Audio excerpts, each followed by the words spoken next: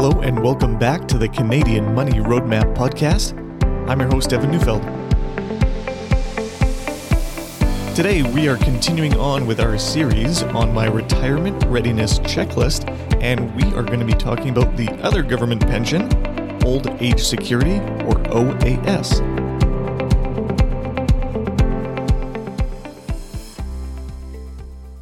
Now, before we get started, if you haven't yet downloaded the retirement readiness checklist I've already referred to, head over to my website at evanneufeld.com, and you can find it there on the homepage for download, and you can follow along with us.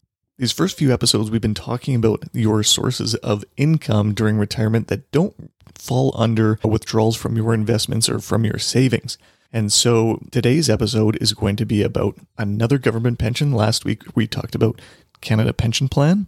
This is another government pension called Old Age Security. And so we'll talk a little bit in detail about how it works, how much you can get, and how you qualify for it. Old Age Security is a little bit different, and there's a lot of details and other programs that kind of dovetail into Old Age Security. So instead of making this just a fact regurgitating episode, I'll include a few links in the description below where you can look it up on the Government of Canada website for any specifics, but I'll try to cover some of the basics here. So Old Age Security is a government pension, but unlike CPP or the Canada Pension Plan, it has nothing to do with whether you have actually worked. So it is not something you contribute to, but it comes out of tax revenue.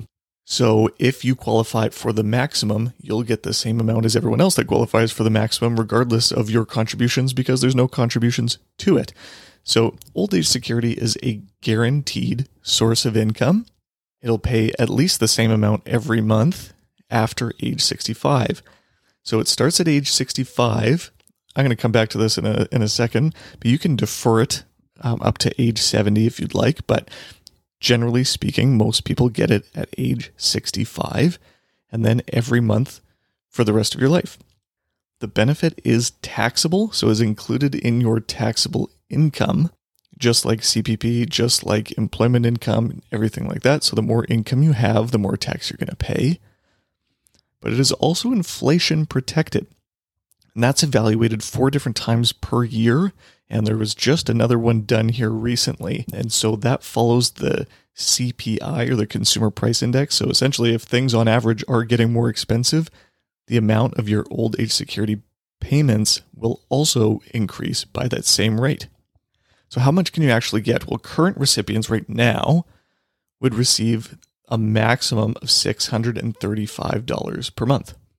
Now, that might not sound like a ton of money to some people, but it's $635. Like, that's real money, and you can actually do a lot with that. That might cover off some of your utility bills, for example, in retirement. So if you look at my retirement readiness checklist, my question there says, do you qualify, or will you qualify for old age security? And so that sounds like a bit of a loaded question based on how I've introduced the OAS here. It says, well, I'm a Canadian, maybe I'm over 65. Why wouldn't I qualify? So I'll talk about 2 different things here. One is qualifying for it in the first place and what you can do to qualify for the maximum. So to qualify at all, you need to be 65 years or older, be a Canadian citizen or legal resident at the time you apply, and you have to have been in Canada for 10 years already. So for a first-generation Canadian that just arrived here, you wouldn't qualify for old age security until you've been here for 10 years. Now, that doesn't allow you to get the maximum, that's $635 a month, like I mentioned. To get the maximum, you actually have to have lived in Canada for 40 years. So old age security is a benefit that mostly is provided to people who have lived here their whole lives. And that just makes sense. The people that have been here for the longest, contributed to paying taxes and things like that, they're the ones who qualify for the most. So that's how you can get the maximum at age 65 by being in the country for 40 years. But I mentioned at the beginning that you can actually defer your payments up until age 70 or any time between 65 and 70. And what's the benefit of doing that? Well, you actually get an increase in your benefit, and that increase is set for the rest of your life. If you remember, the Canada Pension Plan gives you a 0.7% benefit per month for deferring. Old age security is pretty good, but it's not as juicy. So you get a 0.6% increase for every month that you defer it past your 65th birthday. So if you defer it for the full 5 years and you take it when you turn 70, you'll get a 36% increase compared to where you would have had it at age 65. Now, on the other side of the coin, there's another little pesky thing that you will want to be aware of when planning for your retirement income. There's a little thing called the OAS recovery tax. More often than not, you might hear it referred to as clawback, where essentially there is an income threshold where the government says, well, if this is old age security and you actually have tons of taxable income already, you don't really need this security that comes along with this pension. So right around $79,000 of taxable income per year is where the recovery tax starts. I won't get into the details of it. It's kind of complicated with how it's calculated, but essentially if you have over $79,000, your pension will start to get reduced. And that reduces up to the point where if you have up to about $125,000 of taxable income, it's a little bit less than that, but about $125,000, that's where the government says, okay, you no longer qualify for this at all. So it is reduced little by little up until that income threshold hits, and then you won't actually receive OAS anymore. Now that resets depending on, there might be a situation where you have an unusual amount of taxable income in a given year. That doesn't mean you're penalized forever. You're just penalized for the next period where they calculate it. So it's not the worst case scenario, but if you have income within that threshold, you'll have to repay some of this pension back.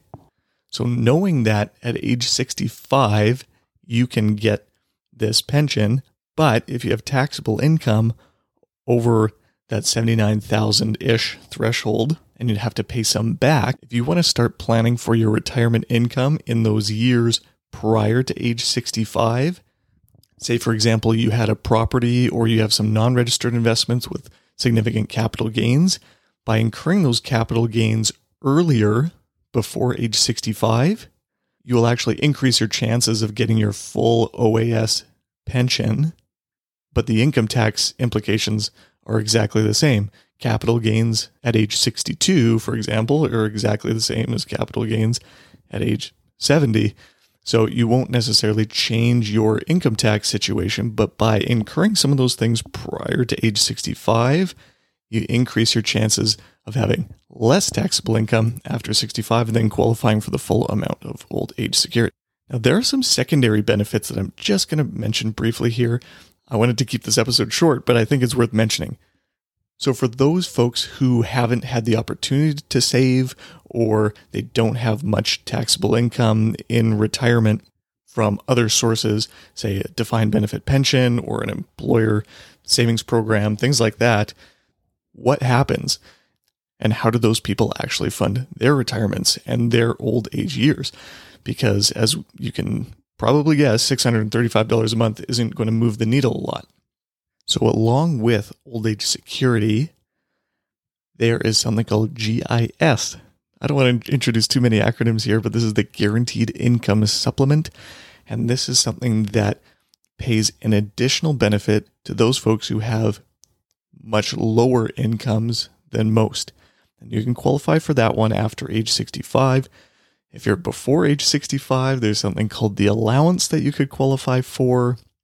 And if you're married or single or widowed, these payments, they change quite drastically based on your family situation and your income situation. Because there's so many details there, I'll invite you to just click on the links in the show notes here and you can look up those details for yourself. They do change from time to time, especially with different governments that are in place. There's a benefit, for example, that's changing now for those age 75 that's going to start next year. So I just wanted to introduce them so you had an understanding that once you get to a certain age, even if you don't have significant savings yourself, there are programs in place that will help you pay for your retirement. Now, they're not going to be able to provide you a luxurious retirement, but most of these programs help people to just make sure there aren't those in our society that are completely falling by the wayside and missing out on essentials.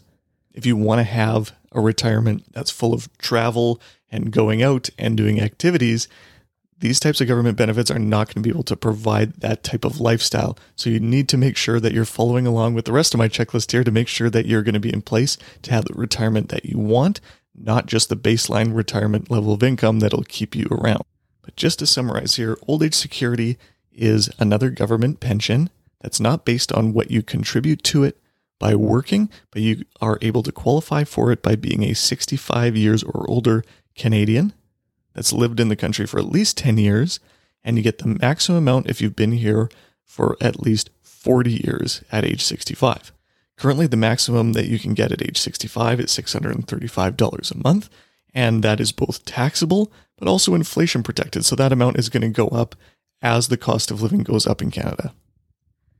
OAS is part of what I call your income floor, and that's partnered with CPP and any other guaranteed sources of income you have.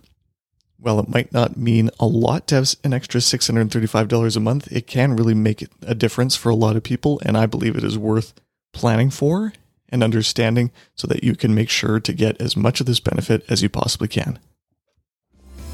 Thanks for listening to this episode of the Canadian Money Roadmap Podcast. Any rates of return or investments discussed are historical or hypothetical and are intended to be used for educational purposes only.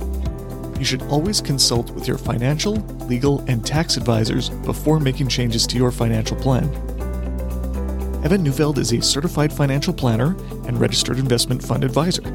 Mutual funds and ETFs are provided by Sterling Mutuals Inc.